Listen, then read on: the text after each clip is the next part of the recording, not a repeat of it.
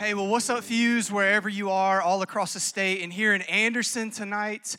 Man, I'm so excited to be here with you guys. I know that I'm probably a newer face for most of you guys. My name is Billy. I am from our Northeast Columbia campus, and so shout out to my Northeast family. I miss you guys. I love you guys. I hope they are having fun. I'm coming back to beat all of y'all in basketball next week. That's like fighting words where I am, so I got to be careful. But I'm super stoked to be here tonight and to get to land the plane of this series with you guys. Have you and Anderson enjoyed this series so far? Yeah, it's been so good. And if you're new with this, if you're just catching up, the series that we've been in is called Linked, where we've talked about this idea that for us as Christians, if we're going to be successful in following Jesus, then we're going to have to do that in the context of family. That we're going to have brothers and sisters of the faith alongside of us to encourage us and spur us along. And so throughout this series, we've got to learn about a lot of really cool things. We've got to learn about how do we honor the image of God in someone else? And how do we honor the opposite sex? And how do we do dating well? And tonight, gosh, I'm so excited. I get to land the plane with the truth that for us, for our family, our church, our spiritual family, we should be a family on mission. That we're a family on mission. That your experience of church, your relationships in church, your church family, we should be a family that's on mission. And so I am super passionate about this. Man, I want you guys to feel what's in my heart tonight. I think my heart's just going to bleed out all over this stage. And so if you're ready with me, say amen, and we're going to jump into tonight. All right, so family on mission. And so this is what I believe we have to talk about first if we're going to be a family on mission. The first thing I think that we have to talk about is the condition of our spiritual family first. Because the condition that our spiritual family is in is either going to add to or it's going to subtract from the mission that God has us on in itself. Because the condition that our family is in is either going to say to the world, hey, there's space for you here, and as we're trying to grow this family, as we're trying to grow God's kingdom in the earth, we want you to be a part, or else the condition that our family is in is going to say, no, there's not really space for you here. We don't really want you to be part of this family. And so what we're going to do tonight is we're going to look at one of the things that Jesus said before he left to go die on the cross, one of the last things he said. And then we're going to look at one of the last things that he said before he ascended into heaven. And so if you're taking notes with me tonight, write down this, that the condition of spiritual family equals one. The condition of spiritual family equals one. If we're going to be a family on mission, then we've got to be a family that's one. And so if you have a Bible, turn it to John 17, and we're going to look at verse 20 and following. And so Jesus, he's about to be arrested, and he's about to die on the cross, and he's with his disciples, and he's praying, and he says this. He says, I do not pray for these alone, but also for those who will believe in me through their word. And so Jesus is praying for us right here. This is crazy. And he says that they may all be one, as you, Father, are in me, and I in you, that they may also be one in us, that the world may believe that you sent me. And the glory which you have given me, I give to them, that they may be one just as we are one. I and them and you and me, that they may be made perfect in one, that the world may know that you have sent me and have loved them just as you have loved me. And so check this out. Jesus is about to go die on the cross, and one of the last things that he prays for is that you and I would be one. That his spiritual family that's going to be on the earth would be one. And he says that, hey, by our oneness, by our unity, the whole world is going to know that the Father sent Jesus the Son into the world. There's something about the church family, Christians, the body of Christ being one that is such a walking advertisement for the gospel of Jesus Christ. So that when people would look in and see the condition of our family, they would see, man, Jesus is real. And so unity in the body of Christ, this idea of us being one, isn't just like a good, political idea, but the gospel being made known to the world is at stake in our unity. And so that's crazy, right? That's a crazy thing that you and I, we could just be a walking advertisement to the gospel. And Anderson and Greenwood and Florence, we can just be a walking advertisement to say, hey, Jesus came and he died for you. And so I think the question we have to ask is, Jesus, if this is the thing that you're praying for, what does this look like? What does this look like, Jesus? Like, what does one look like? Because you prayed for us to be one, but you didn't really tell us how. And so what does one look like? And so if you've got a Bible with you, we're going to flip over to Revelation chapter 7, and we're going to read verse 9. And so what this is this is what I believe that Jesus was praying for when he prayed for us to be one. And so what this is, in Revelation, we get this snapshot of what the kingdom of heaven is like, what heaven is going to be like one day. And so this guy, John, he gets this vision of heaven, and he writes it down, and it says this. It says, after these things I looked, and behold, a great multitude that no one could number, of all nations, tribes, peoples, and tongues, standing before the throne, before the Lamb, clothed with white robes, with palm branches in their hands, and crying out with a loud voice, salvation belongs to our God and to the Lamb who sits on the throne. And so check this out. We get this picture of oneness in the kingdom of God.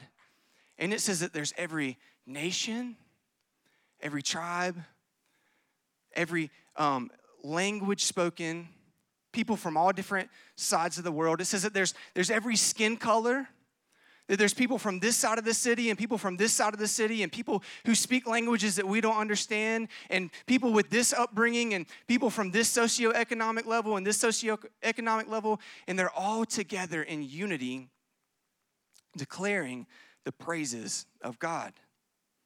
And so Jesus says that oneness in his kingdom looks like this beautiful mosaic, this multi-ethnic, multi-classed church that's together in unity. And he loves that people so much that he's chosen to spend an eternity with them around his throne. And here's the kicker for us tonight. The kicker for us is this. You know what Jesus taught us to pray and to pursue? That it would be on earth as it is in heaven. Y'all know that, right? Jesus taught us to pray and to go after with all we have, that it would be on earth as it is in heaven.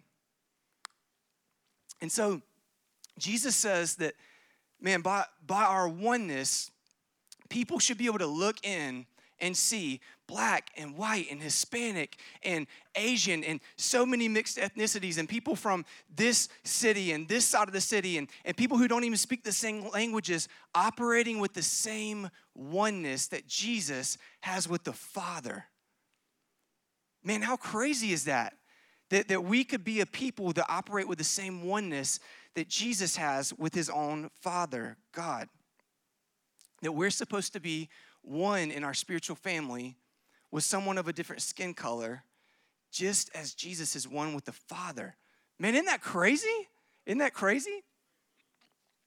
And so this is the thing, man. I think that if we're not going to pull any punches tonight, and if we're going to be about this, I think we have to be honest with ourselves, and I think we have to say, man, this doesn't happen a lot, right?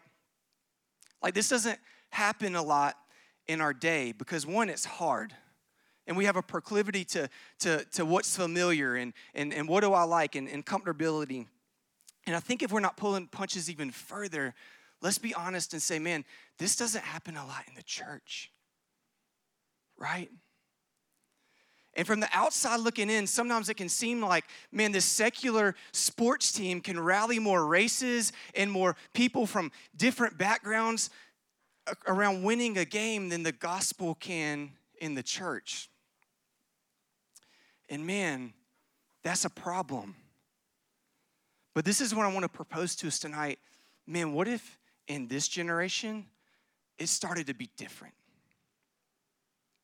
What if in this generation, it started to change? And what if the condition of our spiritual family looked like that picture in Revelation 7, every tribe, every tongue, every people group operating in worship of King Jesus together?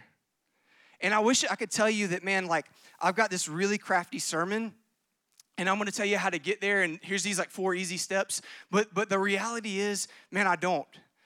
Because, again, it's going to be hard, and this is going to take work. But this is what I do believe that it starts with. I believe it's going to start with a people of repentance and a people of responsibility. That if we're going to be one in this spiritual family, then we're going to take on a posture of repentance. Because if we're honest with ourselves, man, we have a deep history, even within our own state, of getting this wrong. And the solution isn't to say, like, man, that was in the past and that wasn't me or anything else. But the solution is, man, that we would be a people that get on our knees and we would say, God, would you sweep me? Would you not let me inherit any generational thought that would hinder me from being one with another brother or sister? God, would you sweep me of my pride and my prejudices, my biases? And that we would be a people who take responsibility and say, we're going to lay aside political agendas. We're going to lay aside what our family thinks. And man, if it's Jesus' call in our life to be one, that's what we're going to pursue. Amen? Are you awake, Anderson Fuse? Come on. That we would be a people that pursue this in the earth. I'm like running out of breath up here. Man, that we would be a people that don't just say, like, I'm tolerant of other skin colors, being in the same class as me and being in the same room as me and being in my church, but we would actively pursue being part of their family and make space in our family for them. Man, that we would be a people, check this out, we've celebrated Black History Month all throughout Fuse this month, and man, it's been amazing, it's been great. But man, what if, although February is coming to an end, we were a people that kept that same mindset?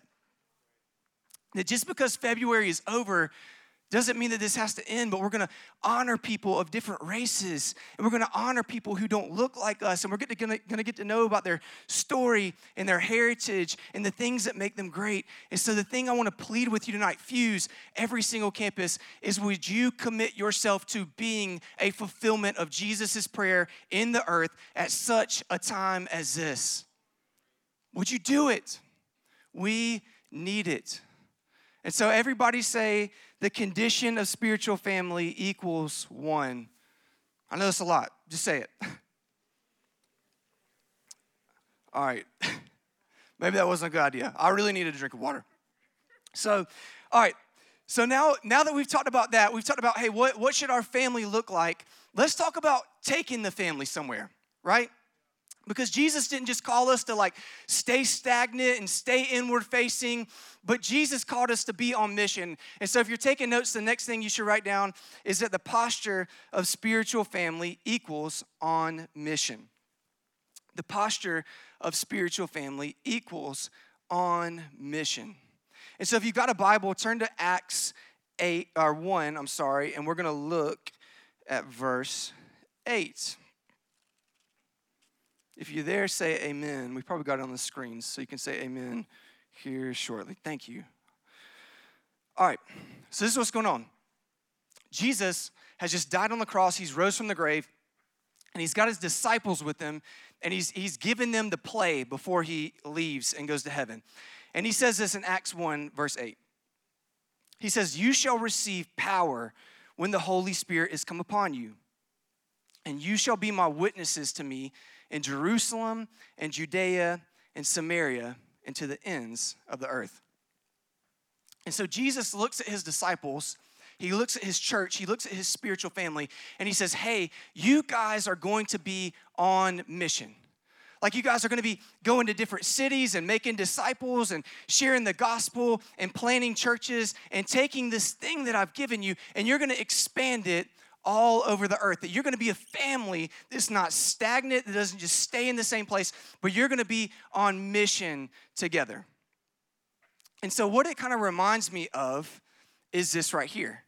And so does anybody know what this is? This is obviously like a watch, but we're going to get a close-up really quick. Does anybody know what type of watch this is? This is a Rolex. And so this is how you know, like, it's not mine. I'm a poor pastor. So let's like hope to God we don't drop it. But it reminds me of a Rolex because I don't know if you know anything about Rolexes, but like, you know how most things have a battery, and like, you know, that battery has a certain amount of energy in it, and then like when your remote runs out of batteries, anybody hate when that happens? Like when you have to change the remote batteries, or like smoke alarms. Has anybody ever had one of those go off in the middle of the night? It's so annoying, especially when you have a 16-month-old. But anyway, like normal things have a battery where like it just drains and then you change the batteries. Well, the thing for most Rolexes, the thing that makes them really nice and really expensive, that makes me really nervous holding this like couple grand watch up here, is that it has a different battery. It operates a different way. And so the cool thing about this is when you wear it and you're moving around, the motion that you're in is going to fuel the power of the battery. And so this means like as long as you're in motion, it's going to fuel the function of this watch. And so that's what this also means. If you sit a Rolex down for too long, it can only function for about 50 hours, and then boom, it goes dormant, stops ticking.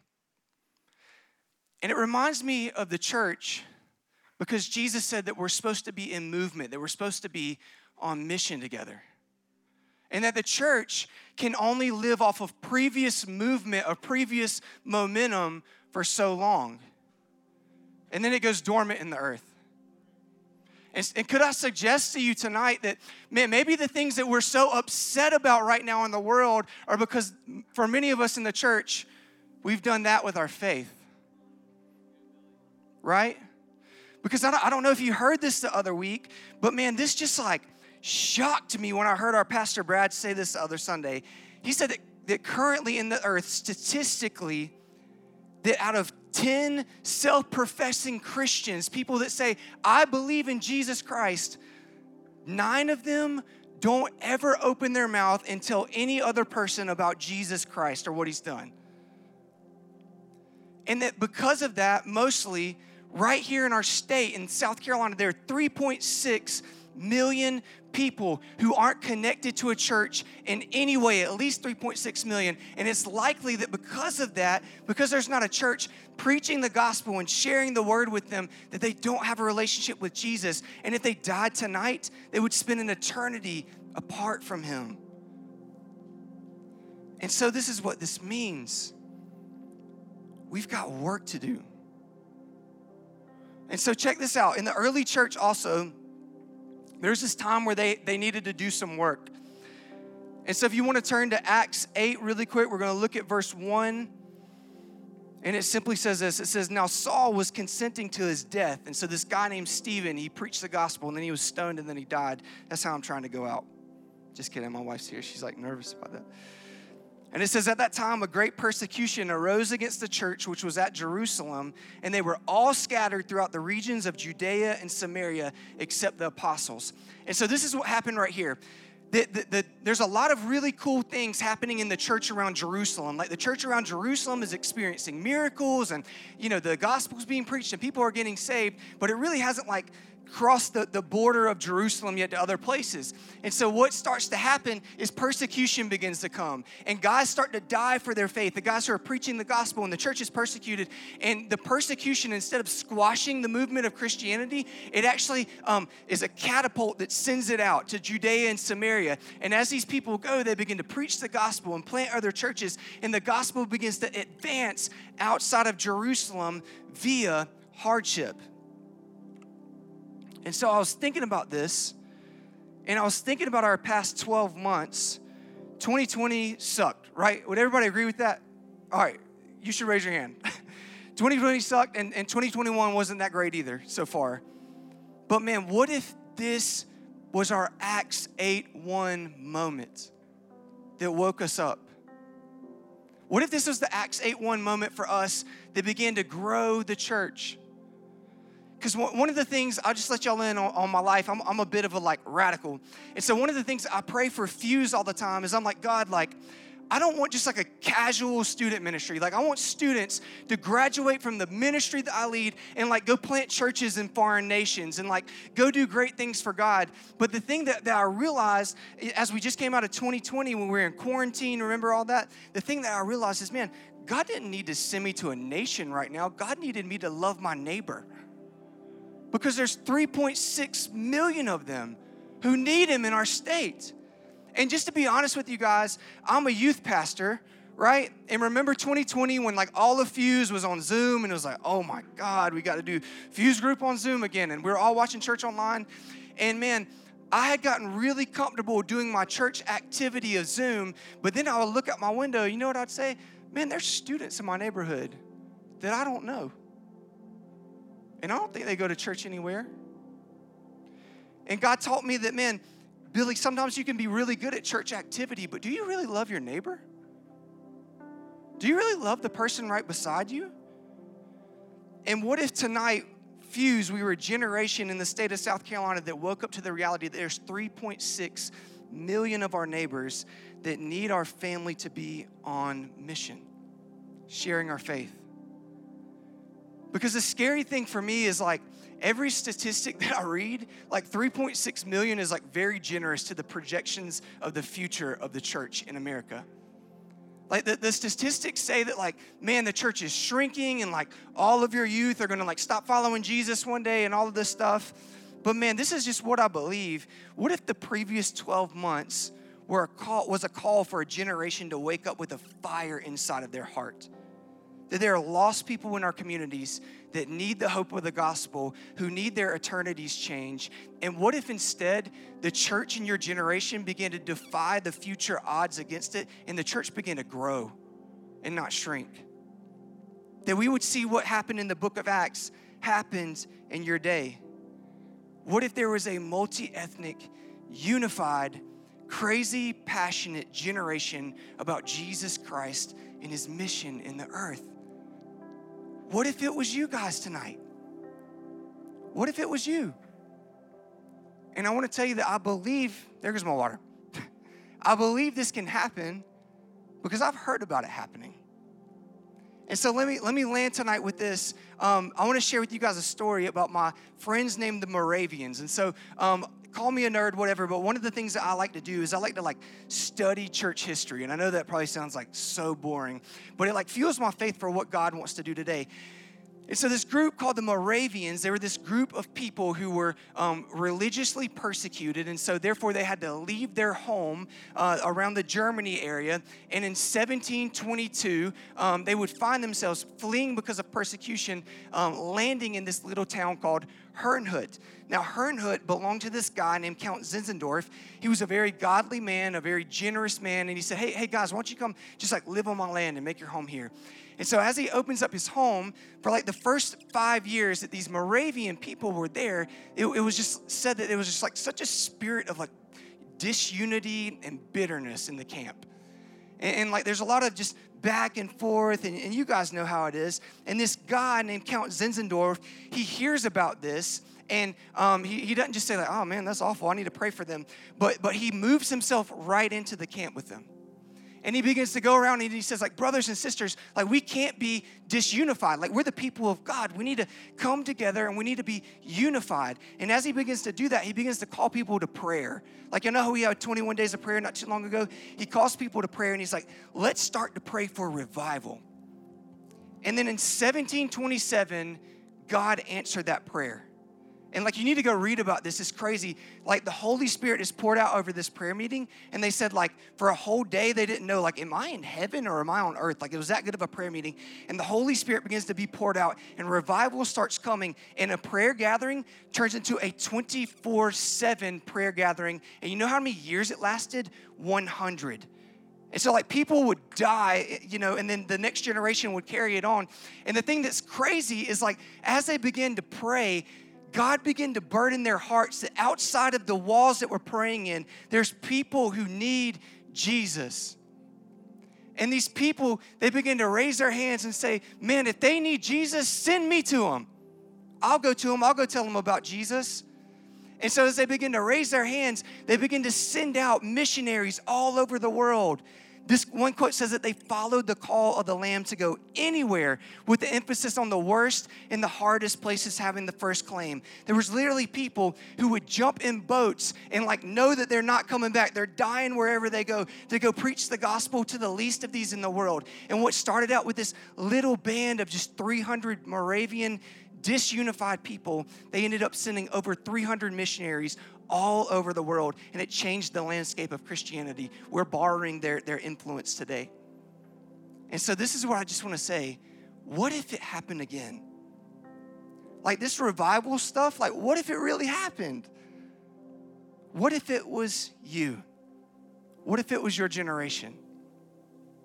And so if you would with me tonight, would you stand up? Because I would love to pray for us.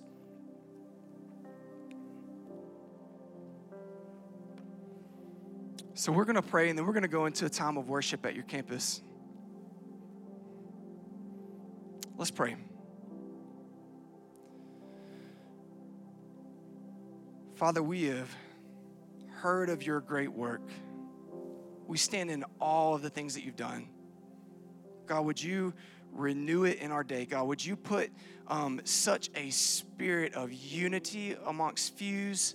God, I pray that this would be one of the generations that goes first in seeing a multi-ethnic church break out all over the state of South Carolina and beyond. I pray that this is the generation that goes first that says, hey, we're done with casual Christianity, and man, we're going to start living radically for Jesus. I pray that people under the sound of my voice tonight get a conviction, get something to grip their heart, and they begin to dream of mission work and reaching part of the 3.6 million who need you in our state. God, would you wake this family up tonight? God, do it for your glory.